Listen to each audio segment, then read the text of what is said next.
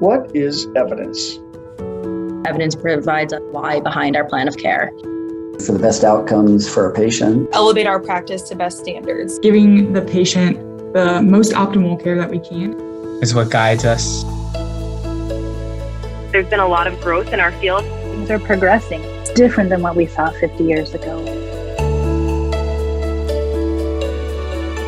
Welcome to Evidence Elevates, helping you integrate evidence to elevate the profession, your practice, and patient outcomes. A production of the Academy of Neurologic Physical Therapy. Welcome to Evidence Elevates. I'm Parm Paget and a member of the Moving Forward Task Force. This podcast is the first of a two-part series taken from our recent Educators Town Hall. In this episode, we hear from 4 different professors about how they have changed their curriculum to reflect contemporary practice. The second episode will focus on the question, answer, and discussion portion of the Educator Town Hall. We hope you enjoy this first episode. My name is Lauren Snowden, and I'm a proud member of the Academy of Neurologic Physical Therapy Moving Forward Task Force. On behalf of our entire task force, we want to thank you for joining us and for being part of what I think is going to be a really exciting experience. Our role as a task force is to support the dissemination and implementation of the Moving Forward position paper through knowledge translation. We also really have the honor of developing and implementing the Evidence Elevates national campaign and have put forth many resources and strategies together to support you in elevating your own practice. To provide a little more background, the Moving Forward Task Force discussed how many clinicians, educators, researchers, and professionals continue to rely on those traditional approaches to rehab and intervention, such as NDT, PNF, and NeuroIFRA. As a task force and as an academy, we want to work together to really better understand those challenges associated with embracing evidence-based interventions in favor of traditional models, and we're working to de-implement common clinical practices at the individual or organizational level. The ANPT has really embraced this position of advancing neurologic PT practice in concert with the ever-evolving science and evidence in our fields. So many of us comprise the group of neurologic physical therapy professionals. We are educators, students, residents, clinicians, administrators, and researchers, and many of us fit many different roles. But the journey to become a neurologic PT really starts all at the level of education. So we're really excited for your collaboration and equal excitement over this topic to support the changing education in our field, to do what our mission is as a task force and as a campaign to elevate our practice, our profession, and patient outcomes. We are thrilled to have an exceptional group of panelists with us tonight. They are educators from across the country who are going to share their experiences and perspectives. So as our task force always can't help but saying, we are going to move forward with our first speaker, Dr. Nora Fritz. Hi, good evening, everyone. My name is Nora Fritz. I'm an associate professor jointly appointed in departments of healthcare sciences and neurology at Wayne State University in Detroit. I received my DPT and a DPT PhD program, and relevant to tonight's conversation, I was not trained in NDT or in PNF, but rather learned some very specific kind of handling techniques to facilitate early movement with a focus remaining on task-specific training. But now I teach neuroscience and motor control in the first year of a PT program where NDT and PNF are taught or at least introduced. For the motor control course, we use the Shumway, Cook, and Woolacott text, which I suspect many of you also use.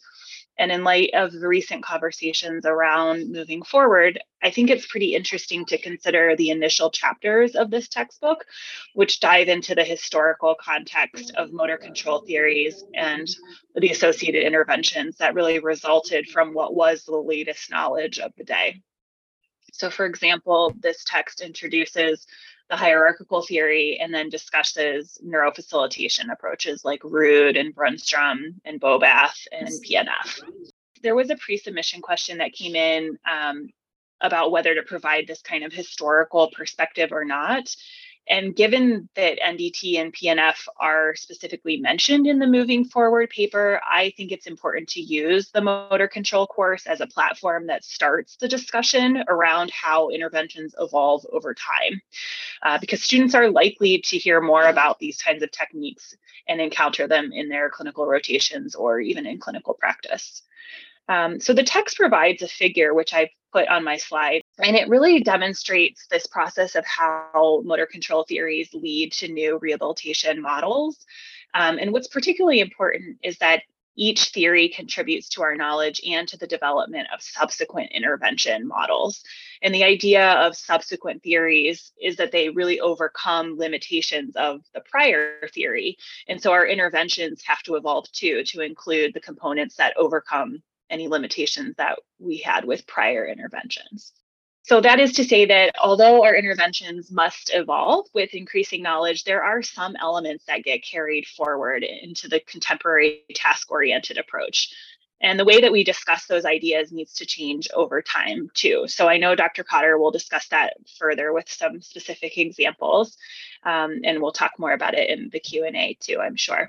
So as I mentioned, just like we discuss each theory of motor control, I find that it's critical to discuss limitations of the interventions that are associated with each of those theories. And I just add a few minutes of discussion around the theories and the associated interventions to provide this kind of framework for students to discuss interventions with their CIs or with other clinicians that they encounter, and to be advocates for moving forward and evidence elevates. Motor control is a good place to start those kind of conversations. In our program, at least, it's in the first year. And so that really lets you lay the groundwork for the subsequent neuro courses that will come afterward. And now I'll turn it over to Dr. Potter. Hi, everyone. I'm Kirsten Potter, and I'm a professor and director of curriculum assessment at Tufts University, Seattle. Thanks so much for spending some time with us tonight.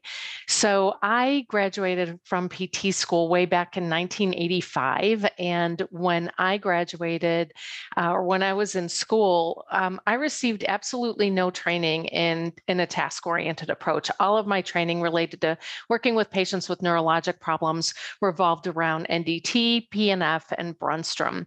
And I use these techniques for a number of years, but within, I'd say, probably 5 years, I noticed that there was a change in practice towards a more contemporary task-oriented approach. So I was faced with having to learn that and then think about how was that going to influence my teaching. I got my first full-time faculty appointment in 1993. And during that time at that institution, and I was there for quite some time, 14 years, I did teach both neurotherapeutic facilitation and task-oriented approaches. So I developed a curriculum that kind of used both of those kind of theories and practices. I then went and taught at Northwestern, where none of that was taught, then took my third faculty position in 2013. And when I was hired, I almost immediately tried to start to gently change the curriculum. The curriculum was very much focused on PNF at that time. And the more I got involved in teaching the curriculum, the more I emphasized task-oriented approaches. That said, I did still use some facilitation approaches, particularly those techniques that I found helpful in my own practice, but also those that either helped work on strengthening, such as some of the PNF techniques, as well as some things that helped improve mobility. Things like bed mobility and some of the things that some of our more dependent patients would need.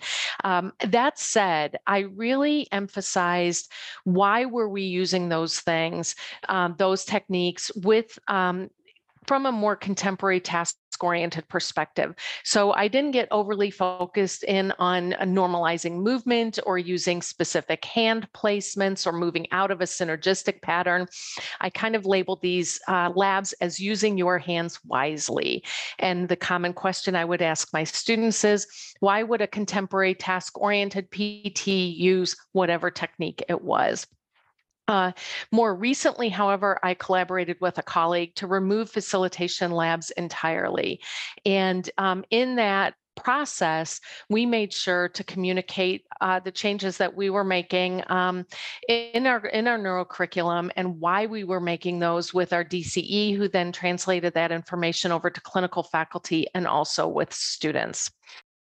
Some tips that I have for you in terms of how to go about de-implementing use of some of these more traditional techniques is to still provide historical context to students. I do think it's important that students understand where we've been so that they can appreciate more closely where we are today and why. And they'll be more prepared to engage in conversations about the neurotherapeutic facilitation techniques if that comes up when they're out on practice. I think another thing to think about is that unless you are teaching on an island where you're the only neuroeducator, which is probably unlikely for many, but not all of you, you're going to probably need to negotiate with colleagues resistant to change. I know I have faced that. Recently, I read the book Think Again by Adam Grant. I highly recommend it. It just provides some really good strategies for having those difficult conversations. Lastly, I would suggest that you consider not only the what are you teaching, but the how are you teaching. When we think about both handling as well as when we think about teaching and learning in general, less is often more. If you de-implement some of the techniques that are not supported by current evidence, you will have more time to infuse active learning and repetition into your students' classroom experience, which is likely to enhance their learning.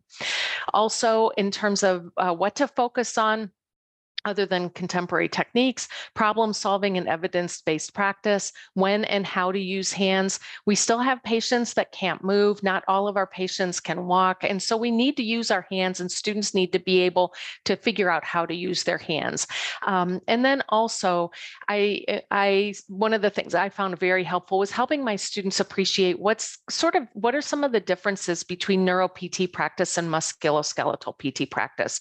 My patients at my prior institution were taking a course on musculoskeletal and care of patients with spine injuries.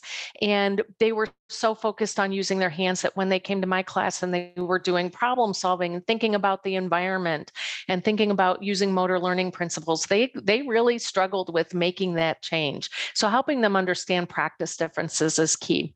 And lastly, we can help our students and our CIs know that the NPT is changing. I recently sat in on a webinar on the upcoming changes to the NPTE, and there's an increased emphasis that's going to be placed on examination-related questions, and that's because of the growing body of evidence related to outcome measures and those things. And as a result, there's also fewer intervention questions, and this is partly due to the number of questions that they have, but also because the information that they collected from clinicians reflects that clinicians are not using neurotherapeutic facilitation approaches as often these days. So the NPT is changing. We did have one question related to the NPTE and how to move forward. I think another thing is students may still see neurotherapeutic facilitation approaches, PNF questions in NPTE prep books. I think it's important to help them understand that those prep books do take time to change. That doesn't necessarily mean that they're going to see those questions on the board exam. And there are many programs that don't teach facilitation approaches where they have outstanding scores on NPTE exams. So I think that there's growing evidence that our students are safe not learning those, and they can still succeed on the NPT exam, provided they can think and problem solve. Thank you. Okay, thank you, Kirsten. And I'm going to revisit some of the similar ideas of the previous two speakers, but put my own spin on it. My name is Patty Kluding. I am professor and department chair at University of Kansas Medical Center. And kind of the same era as Kirsten, I graduated in 1992, which was right after publication of the Two-Step book. If anybody remembers from back then, Two-Step was a really important conference in 1990. And then there was a book that was published that I actually used as a textbook right next to the textbooks I was using to teach NDT and the traditional approaches. And so from the beginning of my own education, and then as an early faculty member, there's always been this tension between these two different approaches and how do we blend them. And in fact, two-step was really kind of about introducing the ideas of motor learning and motor control into practice. And so I was obviously strongly influenced by that. But at that point, early in my career, we were spending, weeks of lecture and lab time on PNF and weeks on NDT. And then, it was blended in that way. So, Kirsten and the other speakers will talk about a little bit more detail about what happened between now and then. I'm happy to revisit that.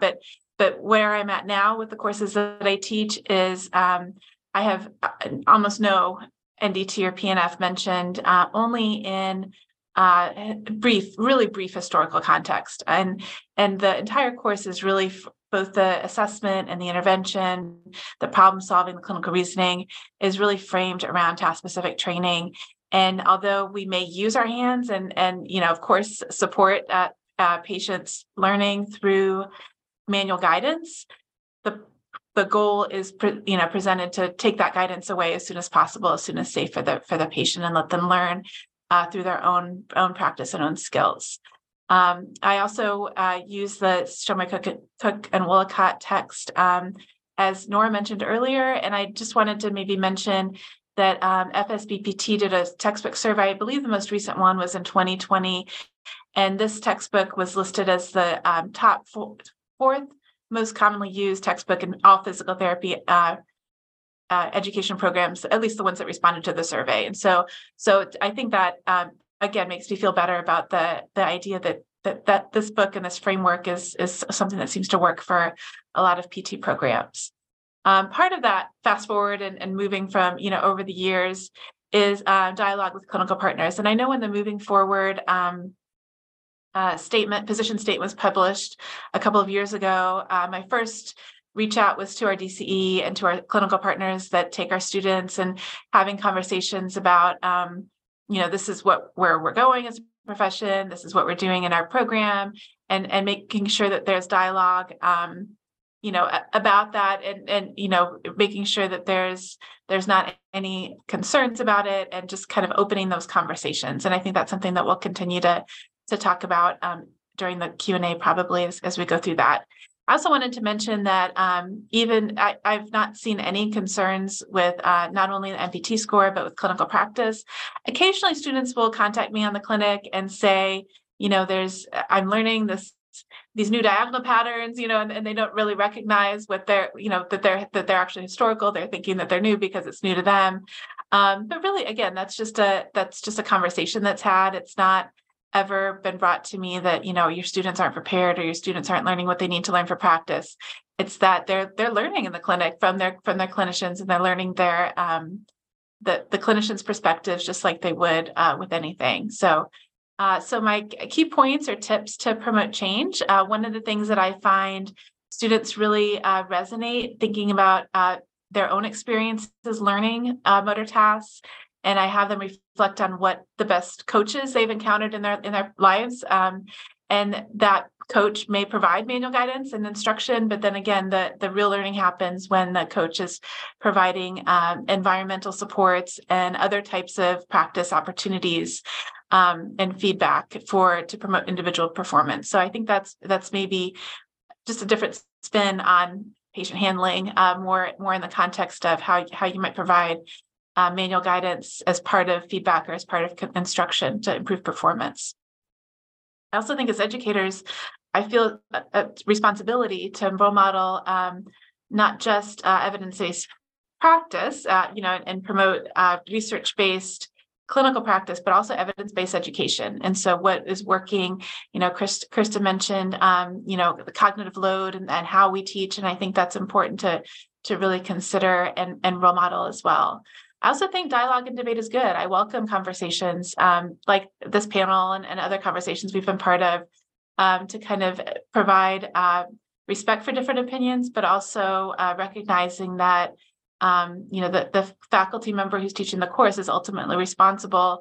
And so I really I take that responsibility very seriously, and I'm not swayed easily by one person's opinion or one clinical instructor's opinion.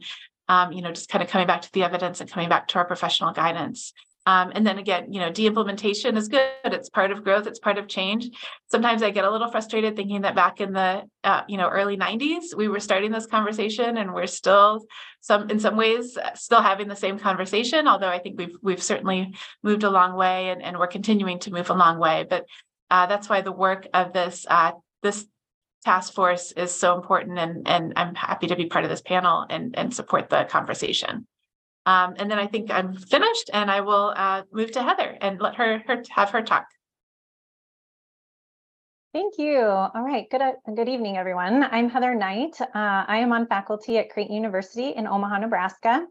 I have been trained, in PNF and NDT through residency education, as well as CEU opportunities, but I was never officially or formally certified. So kind of sharing that as my lens in that I've been a physical therapist now for 15 years and in PT education since 2014. So I definitely am very open with our students about some of that historical perspective, but the fact that you also, even though you might hear that others have been certified, don't need to be certified to help people move. And so that emphasis on function is the lens that I come to the table with. Also a little bit about my background. In 2016 to 2018, we had a program-wide curriculum revision, and that's a little bit important. In those who have done it before know the workload that goes along with that. And so a little bit of my lens was just as I started to consider the goal of implementing some of these things was workload and what was manageable. So I'm going to talk about that a little bit as well. And then also my perspective is with residency education, as I'm residency trained myself. I've been a residency mentor for many years now and a residency program coordinator for 5 years. So hoping to also give a little bit across the continuum of PT education perspective as well. So as I started to approach this conversation, I did not really feel like overhauling a whole course again. So I took the approach of making those small curricular updates that would make hopefully lasting changes. And also thinking about our curriculum is a very integrated curriculum. So who are my collaborators in that effort and who would be helpful to be on my team? And then also a little bit about what are things that are outside of my control. So I think some of the questions that came in before were also about what about PNF or NDT that fall into other domains, for example, the orthopedic or MSK series. And I can't say I necessarily tackled that because I don't feel like I'm an expert in the orthopedic realm either. So I started with my neuro lens and focused in on that and what I could change there first. Of course, having dialogue with those who were open to it and kind of also explaining my rationale for changing our neuro curriculum and making those small changes. Thankfully, I had little resistance, but I haven't also, fought the good fight in ortho either. So the other kind of thought here was letting, and I think my other panel presenters mentioned this as well, but letting the student outcomes guide us as well. So I was also hesitant to do a large curriculum overhaul of a course when we had strong student outcomes. And so I wanted to make small changes over time and kind of also see how the students were doing on those learning outcomes and the assessments. So hopefully that can also guide your reasoning process as you start to think about what's feasible in your programs or not. I kind of fell in this bucket of making small but steady change over time, which I feel like is progress towards the end goal, and also trying to be respectful of those around me, as well as ensure when we're working with, we have a lot of lab educators that come in and serve as lab assistants, and trying to help keep everybody on the same page. It's for me, it was more manageable to do that in small intervals. So I kind of picked a couple of labs to start with. And so that first bullet point there, thinking about a gradual removal of the PNF and NDT terminology, I picked a couple labs to start with. And how could I pull out the terminology and just focus on function? So as opposed to labeling all the different handling skills, focusing on wanting to help mobilize my patient. And so, for example, with starting early gait, I use the framework of early mobilization, right? And what do I need to help provide them stability in stance? And as we start to move into gait and walking, things like that. So how do I initially mobilize somebody when I don't have equipment with me? Or thinking about in that acute care setting, you want to just start getting the patients up and moving. So a kind of nice surprise of pulling some of those techniques out and just focusing on function was really that emphasis on decreasing the cognitive load. So they were able to focus in on the movement and where did they need to just provide that assistance to get them moving. And then they could focus on when they could pull back as well. So it was kind of a nice surprise that I didn't initially really think about. And I know my other panel members had kind of mentioned the cognitive load, but with all the handling and specific placement of hands with the historical kind of facilitation techniques, it was just a lot for students to keep track of. And so if we took that all away, they were able to kind of focus in more. Along with that revision of the curriculum, I also started revising test questions to mirror what was important related to the mobility aspect and moved away from the specific facilitation techniques, but really emphasizing how they prioritize interventions. So I think another big takeaway is thinking about emphasizing clinical reasoning and, talking about the evidence around the different interventions. And for example, of course, I would love to get my patient up and do high intensity training if I have the equipment to do so safely. But what if my patient is a max assist of 2 and I am the only therapist and I don't have equipment? It's the time I couldn't get an aid or whatever. They still need to be able to do something skilled with the patient. And so kind of helping them prioritize, if I don't have ideal, how do I start still creating therapeutic interventions that are going to benefit the patient? And so kind of the one remaining lab where maybe there is a little bit of the NDT component left would be related to bed mobility and rolling, where we talk about it in terms of a functional task and helping them roll and exercise, activate that core muscle activation. So we start to talk about that hierarchy, like what is my top priority if I have the ability to do it, as opposed to when I'm maybe a lone ranger and don't have some of the things for a one treatment intervention. My colleagues have already mentioned this, but I think it's really important to engage our students as well as residents and then the lab assistants in that rationale for change. Also, our residents serve as lab assistants in our labs. And so that consistent message back from the lab assistants is really important for the students, so they're not getting mixed messages. And that's been kind of important for us in standardizing the information that's going to our lab educators, so the students are getting a consistent message. And I just wanted to add, I think a strategy that I've tried to be more intentional about recently is just whenever you add something, because it seems like we've had a plethora of clinical practice guidelines come out. There's just all sorts of things coming out, which are great. But as you add things, identifying what else needs to be pared down or taken away, and how can we really funnel that information to keep it streamlined for our students so they can focus in on what is most important, and also then put it in the context of what's meaningful for the patient, because that's ultimately what's important. And so, it's an ongoing, effort in that area, but my kind of final thought to leave you with. And that concludes episode 1 of our 2-part series taken from the recent Educators Town Hall. We'd like to thank Dr. Nora Fritz, Dr. Kirsten Potter, Dr. Patricia Kluding, and Dr. Heather Knight.